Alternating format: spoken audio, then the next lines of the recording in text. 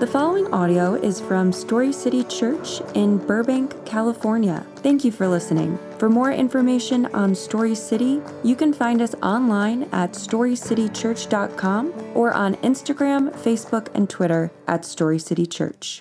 Well, good morning, Story City Church. If you're new, my name is Tyler Miller. I'm the campus pastor at our Granada Hills campus, and we're so glad you're with us on our live stream. I have the privilege of bringing us God's Word this morning.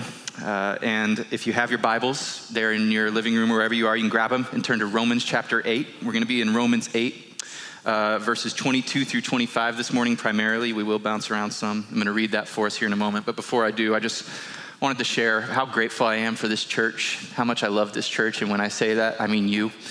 You are the church. We are the church. And I think a season like this reminds us all how much we need each other. And I love you.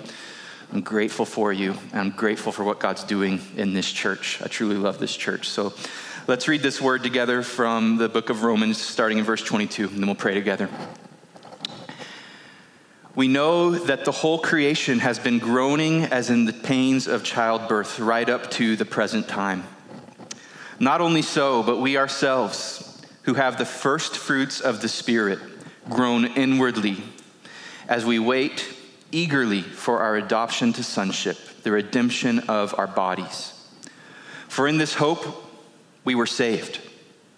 But hope that is seen is no hope at all. Who hopes for what they already have? But if we hope for what we do not have, we wait for it patiently. Let's pray together. And Father, as we come to your word this morning in a posture of worship and surrender, my prayer is that you would form us according to your word. And my prayer is that you would shape and mold us into the image of your Son, Jesus. And my prayer is that you would teach us what it means to set the right things in front of ourselves that we might endure through challenging seasons. It's in Jesus' name. Amen. Amen.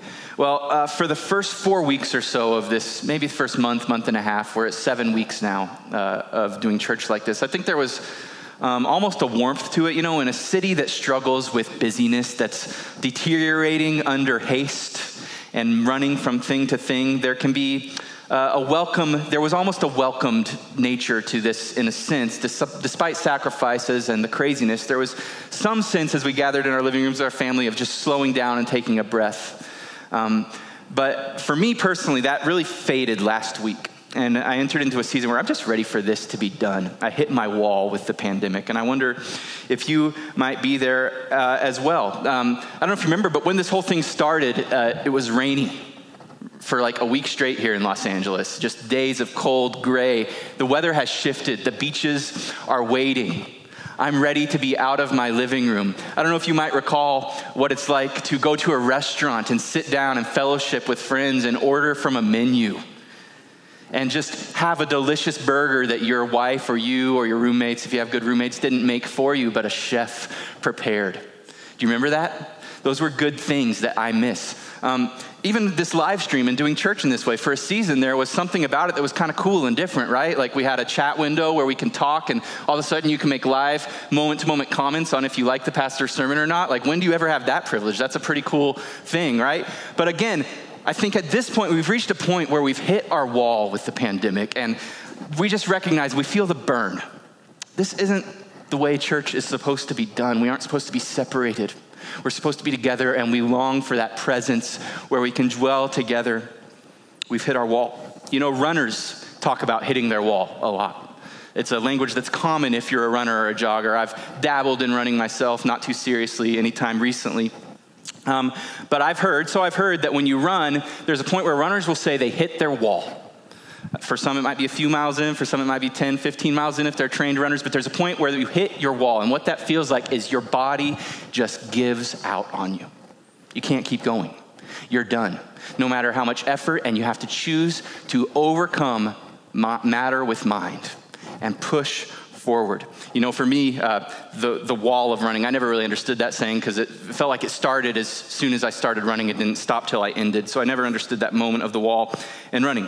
The Apostle Paul parallels the Christian journey with a race. He actually parallels the Christian journey with running in 1 Corinthians 9:24. He says this, "Do you not know that in a race, all the runners run, but only one gets the prize. Run in such a way as to get the prize. But here's a question for the Apostle Paul, for you and me this morning.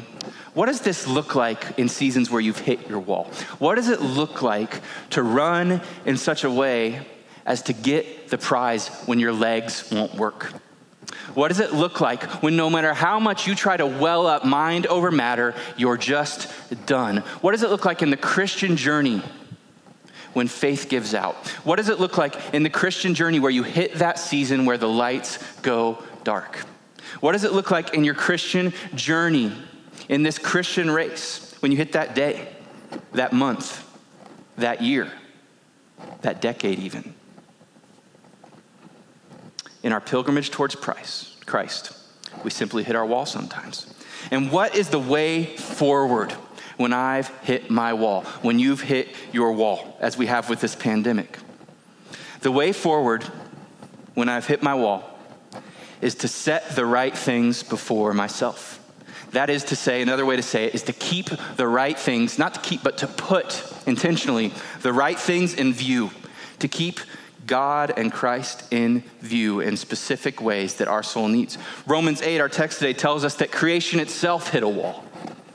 In Romans 8:22, our first verse for the morning, we read that we know that the whole creation has been groaning as in the pains of childbirth right up to the present time. Paul here says the whole creation is groaning, and he draws a picture, he gives an image of a woman in labor. This is a picture of a painful moment, a painful labor endured with the view of a far greater reward in mind. He says creation is like a woman in labor.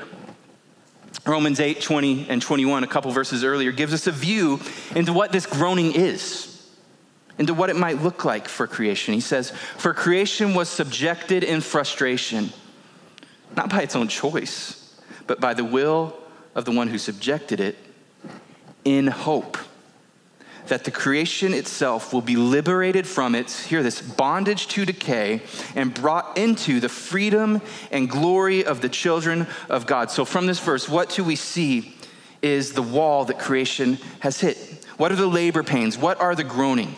The Apostle Paul says it's a bondage to decay. A bondage to decay. He says every tree, every mountain, every animal, every river is in literal bondage to decay, something we would call entropy.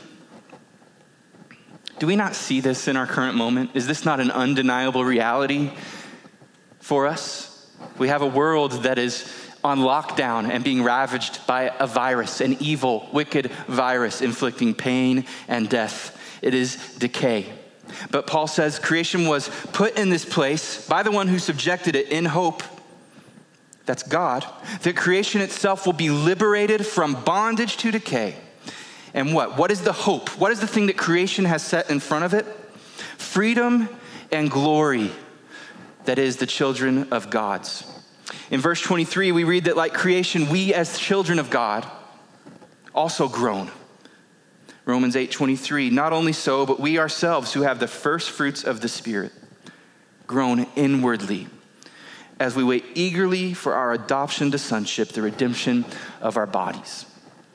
The Apostle Paul kind of paints a picture here for us as believers who have been filled and indwelt by the Holy Spirit through faith in Jesus Christ, that it's like we are in a home and Jesus is cooking a meal that is going to be delicious. We can smell the foretaste, the aroma, but we can't taste it yet. The Spirit has filled us and we know the hope that is to come, but we cannot sink our teeth into it yet. He says that we are in bondage to decay, but the hope that is set before us up against this wall, the thing we wait for is the redemption of our bodies. The reality the Apostle Paul is exposing right here is the Genesis 3 reality that sin has ravaged planet Earth. Things are not as they're supposed to be, and there's coming a moment that we look forward to in hope, setting it before ourselves, that Jesus will return again and make all things right. You know, for many of us though, the first step towards learning to set the right things in front of ourselves when we've hit our wall is coming to recognize how much we struggle with waiting on anything at all. Much less long suffering, much less endurance. We just stink at waiting.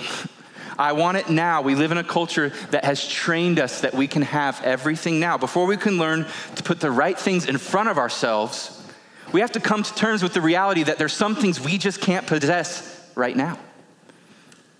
There are some things that can't be attained through stroking a check, through downloading an app, through calling the right person. Some things can only be attained through waiting. See, we've been raised in a culture that's done its very best, Western America, to silence the groaning. Silence the groaning. We want to mute the groaning of creation, mute the groaning of our own souls. To put it simply, this post-Christian, secular context that we have been formed in has tried, it's been an attempt to usher in the kingdom without the king, to return to the garden but forsake the gardener. But guess what? It hasn't worked. It can't work. There is no kingdom without the king. When we realize this, when we live in this world that preaches and tells us and tries to set us up to have everything at once, to move from comfort to comfort, lives marked by constant upward mobility with no downturns, when we realize that that's just not tenable, that it doesn't work, that we still suffer, that we still hit walls, it leads to great disillusionment. Paul Brand was a pioneering orthopedic surgeon. He was British, but he spent much of his career and ministry in India treating leprosy. But he later, after many years in India, came to work in the United States at the end of his career. He wrote a book called The Gift of Pain, which I recommend to you. But he says in that book, in the US, the United States, I encountered a society that seeks to avoid pain at all costs. Patients lived at a greater comfort level than any I had previously treated, but they seemed far less equipped to handle suffering and far more traumatized by it. A double irony is at work. In conquering pain and suffering to a degree unmatched in history, we've inadvertently become less able to cope with it. And by endlessly seeking pleasure, we've bred ever-rising expectations that keep contentment tantalizingly out of reach. Brand, in his wisdom, argues that our culture's achievement, which we have achieved a greater level of comfort and conquering pain than any society that has ever lived on planet Earth has here in America. But he says this has had two unexpected and unfortunate side effects. One, it's ill-equipped us to endure, to persevere under the realities of suffering that we all face. And two, it's led us to a deep place of discontentment and disillusionment, rooted in a false sense of entitlement to comfort. See, we don't just think entitlement is something we can have. We think pleasure and comfort are something we are entitled to. One of the immediate knee-jerk reactions we have when our comfort is interrupted by hardship is to look for who is to blame. So if my norm, if what I'm entitled to is pleasure and comfort uninterrupted, someone is to blame when I suffer. We see this in real time in our current moment, do we not? China is to blame. Europe is to blame. America is to blame. The government is to blame. People who won't wear masks are to blame. The people who want me to wear a mask are to blame. The president is to blame. No, the media is to blame. No, conservatives are to blame. No, liberals are to blame. No, Popeyes is to blame for making a chicken sandwich and encroaching on Chick-fil-A's territory. No, Carol Baskins is to blame. Around we go. The story is told that the Times of London, a newspaper, at one point early in the 1900s, posed this question to several prominent authors. What is wrong with the world today? They sent it out to several authors and asked for responses. The well-known author G.K. Chesterton is said to have responded with a one-sentence essay.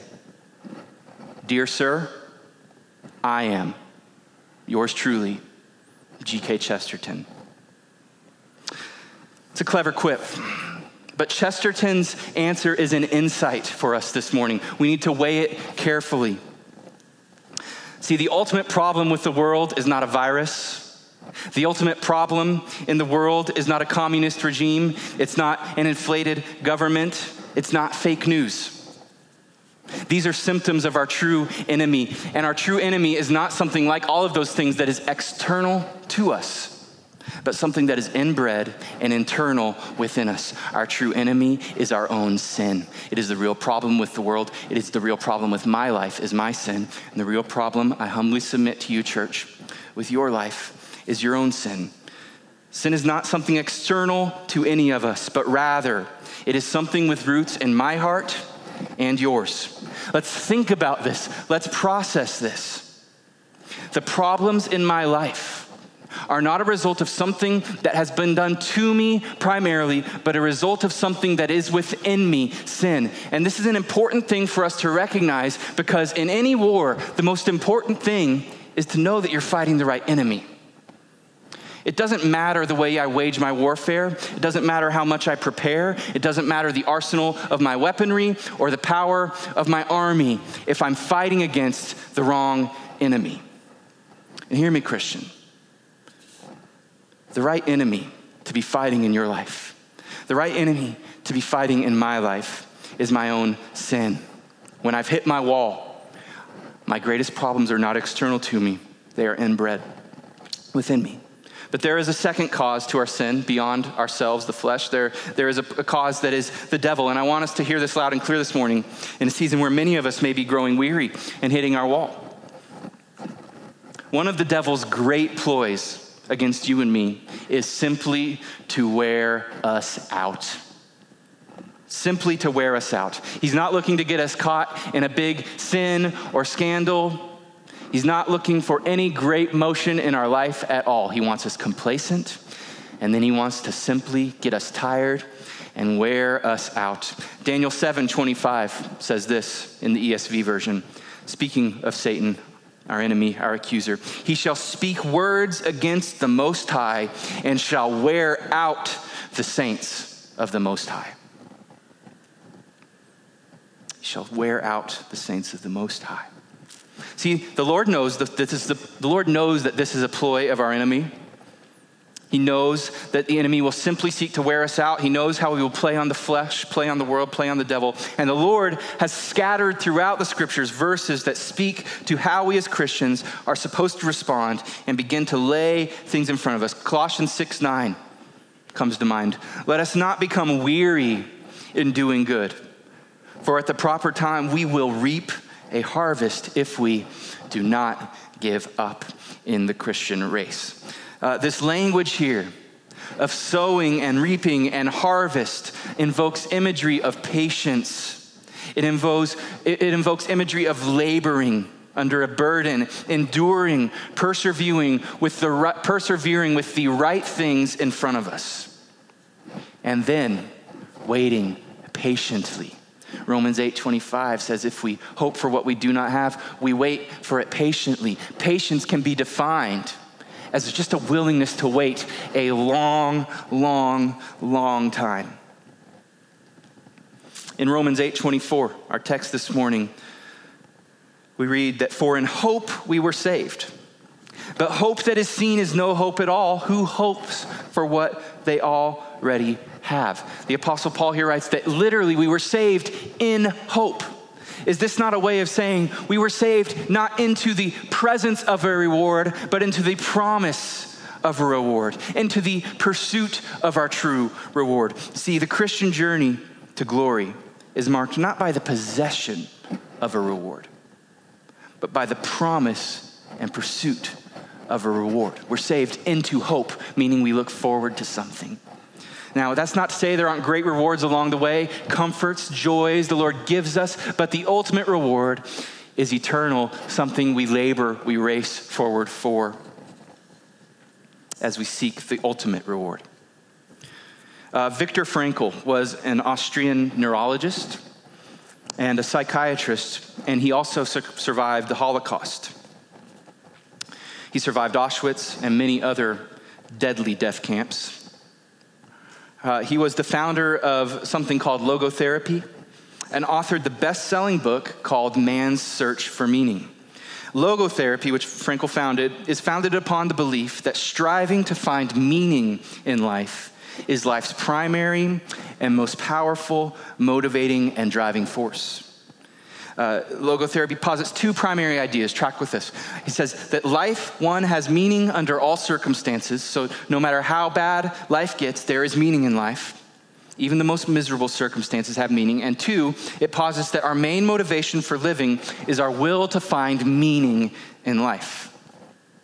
In Man's Search for Meaning, Frankl is quoted as saying, "Those who have a why to live can bear almost any how." Those who have a why to live can bear with almost any how.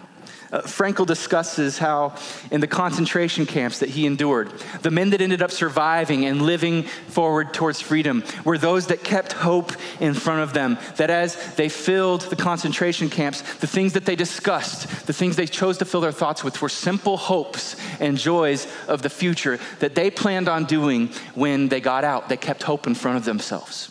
They kept the right things in front of themselves. He said these were simple things for a lot of people. Simple things like going fishing again, like hunting again, like sitting around a dinner table with their family, like starting their business back up, like eating a good meal. But they simply kept the joys of life in front of themselves. And he says in this book that as soon as someone surrendered this ability to hope for the better days and to keep their things back in front of, keep the good things in front of themselves, they were doomed. They were doomed. On 9/11, Port Authority officer John McLaughlin was leading a team during the attacks, shortly after the airplanes had hit the buildings, through the inner corridor between the two trade towers. He had a team of 5 cops with him, and they were headed up to help rescue victims of the attack when the buildings collapsed on top of them. The South Tower first, leaving him and his team 40 feet underground, trapped under rubble, bleeding internally. Only 2 of the cops actually ended up surviving the collapse, McLaughlin and his partner, Will Himeno. While under the ground, they tell the story now on the other side as they were rescued, that they kept themselves alive by fighting off sleep, by talking to each other about the things in life that they enjoyed, about the hope that they had set before them for when they reemerged from the rubble. There were almost 3,000 people killed on 9/11. There were only 20 people pulled from the rubble that day. Himeno and McLaughlin were numbers 18 and 19. McLaughlin, when he was finally pulled from the rubble, 22 hours after laying in darkness under concrete, spent the next 6 weeks in a medically induced coma, undergoing 27 reconstructive surgeries on his legs alone. When later interviewed and asked to tell their story, McLaughlin and Himeno shared about the thoughts that filled their mind and kept them awake and alive as they internally bled under the pile of rubble. They shared about the thoughts they filled their mind with. For Himeno, it was hunting. He's a turkey hunter. He said he played out in his mind time and time again his joy in hunting and how he hoped to do it again. For McLaughlin, it was his wife and 4 kids that kept his heart pounding and his hope alive. See, when we've hit our wall, at the risk of being redundant, when we feel like we can't go forward, the way forward is to set the right things in front of ourselves, to keep the right things in view. So, as believers in this race, what are these things? This is where I want to land. What are some things that we can put in front of ourselves? Maybe you're in the season right now where you've just hit your wall. It's more than just being indoors and longing for community. But spiritually, maybe you've been in a season for a long time where you just can't find the way forward and you need some practical steps. What can I do? What choices do I have to make that can be practical things, not to earn salvation, but effort towards joy in Jesus? What's some kindling that we can gather around ourselves? Well, the first thing I would say is I can't diagnose for you what you need to put in front of yourself. I don't know your struggle right now, if your struggle is with apathy and complacency. I don't know if your struggle is with sin. I don't know if you're simply suffering. I don't know. We need to assess and address these things through prayer and the counsel of people in our lives that know and understand us. But there are some things that I would say are always the right thing to keep in front of ourselves. Always. First, I'll give you three. The promises of God found in the Word of God are always the right thing to set before yourself. So what does this look like? What does it look like to set the promises of God found in the Word of God before yourself? Well, when my wall is sin, when there is just something and my sin looks more beautiful to me than Jesus and I want to change it, but I want that thing more than I want Christ, how do I change? Well, the first thing I need to recognize is that all sin is misplaced hope, right? All sin is looking to the future, placing our hope in something that we believe will bring joy. And we need to recognize that our sin is placing our hope in the wrong things and that only Jesus can give us what that thing is promising. But there's a few other promises. Number one, we need to lay before ourselves the promise that sin leads to pain and righteousness leads to joy. Psalm 1:6, Pastor Matt spoke out of this text last week, says, "The Lord watches over the way of the righteous, but the way of wickedness leads to destruction." Verse 3 in that chapter of the Bible, in that book of the Bible, in that chapter would say that the righteous man bears his fruit in season, that he's like a tree with roots sunk deep down into the water, drawing his vitality from an unseen source. But the wicked are like chaff.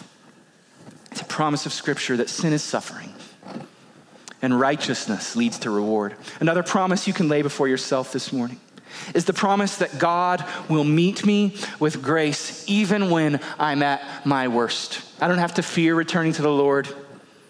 Psalm 130, 3-4 says this: "If you, Lord, kept a record of sins, Lord, who could stand? But with you there is forgiveness, so that we can with reverence serve you." God welcomes us back. Romans would tell us that the kindness of God draws us to repentance. A few promises for when my wall is sin. What about if my wall is suffering? What if the thing I just can't seem to pull through in life is just this suffering? It's not something I've caused. It's not a consequence. It's something that has just come into my life unexpectedly.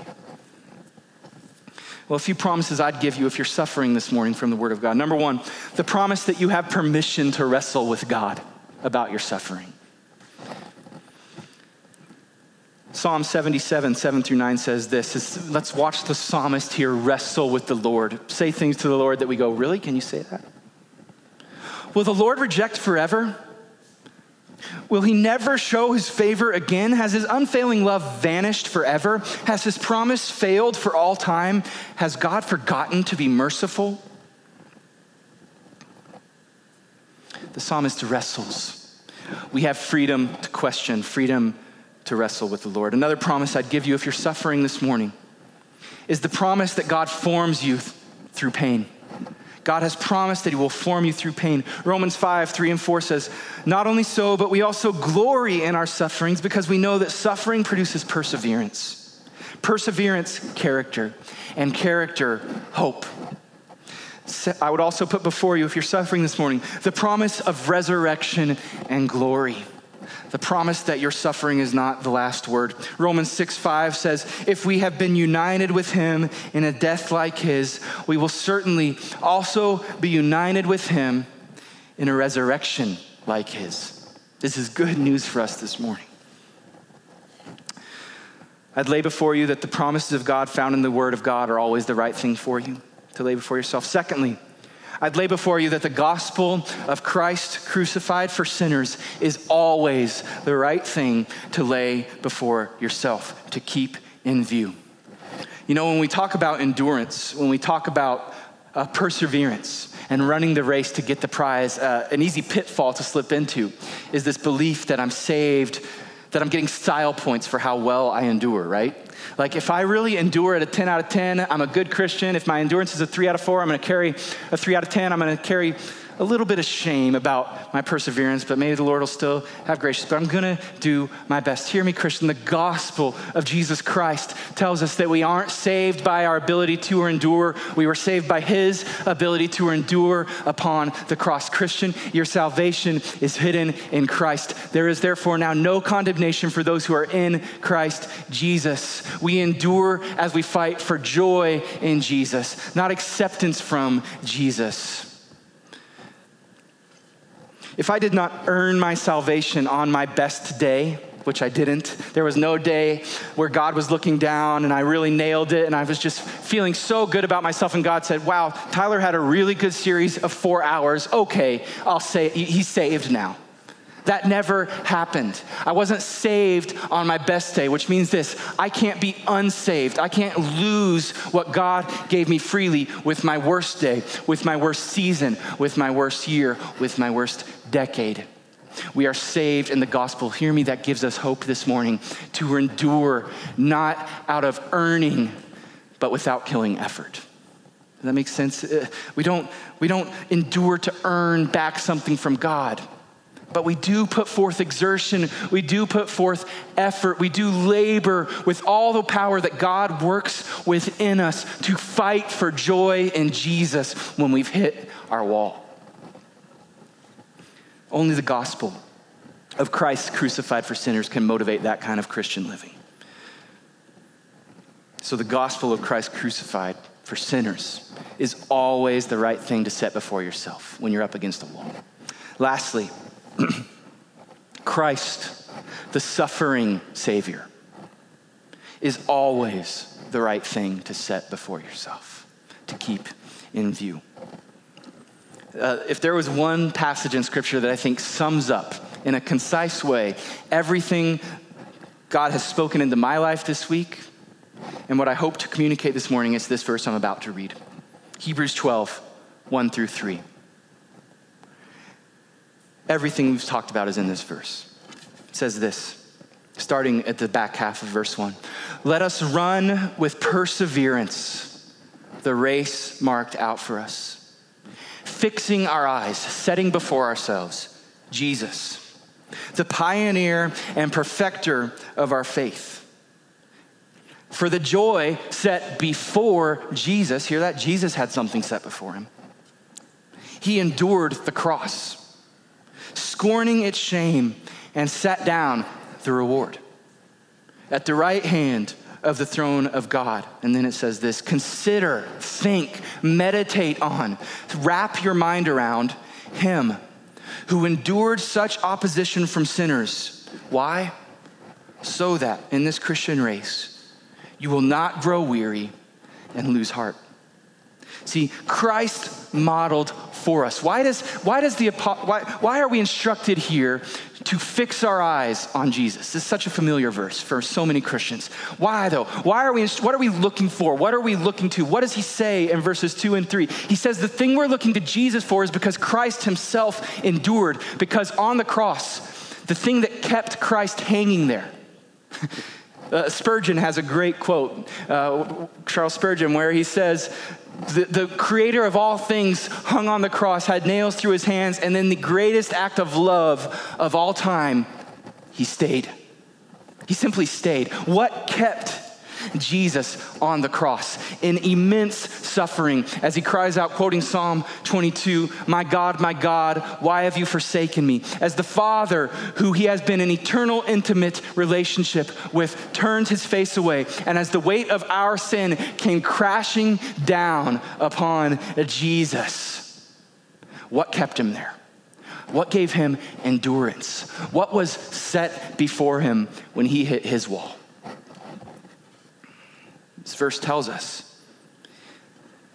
There's a verse in Isaiah 53 that says, the results of his suffering he will see and be satisfied. The results of his suffering he will see and be satisfied. So let me ask this: what were the results of his suffering? The completion of his mission, pleasing the Father. But let me posit to you the one thing that Jesus had after the cross that he did not have before it was me and you, forgiven and redeemed, the way open between sinners and a holy God, wrapped in his arms forever in eternity. See, Jesus had to set some things in front of himself in his moment of endurance when he hit his wall. And we're told to consider him in this moment so that when we come to our wall, so that when we suffer, so that when we must wait, so that when we must learn to persevere and endure in a culture that stinks at waiting, so that when the hardship comes, when the night falls, we see that suffering is to be expected. Continual comfort, continual pleasure, continual ease is the exception in this life, not the expectation. And so we look to our Savior. We set before ourselves in this journey of life, in this Christian race, the suffering Savior, the gospel of his grace, and the promises of his word when we've hit our wall. And listen, it won't happen overnight. There's a reason this is called perseverance. It's a continual setting in front of yourself, day after day. Church, let's wait together through this season where we're separated and I'm preaching over a live stream. Through these moments where we wonder, how long, O Lord? Let us wait together, fixing our eyes on Jesus, the author, the perfecter of our faith, who for the joy set before him endured the cross and scorned its shame and sat down at the right hand of God. Psalm 16, 8 and 9, I'll close by reading this. I have set the Lord always before me, before me, before me, before me. Because he is at my right hand, I shall not be shaken. Therefore, my heart is glad, and my whole being rejoices. And my flesh also dwells secure. Father, Spirit, and Son, we thank you this day.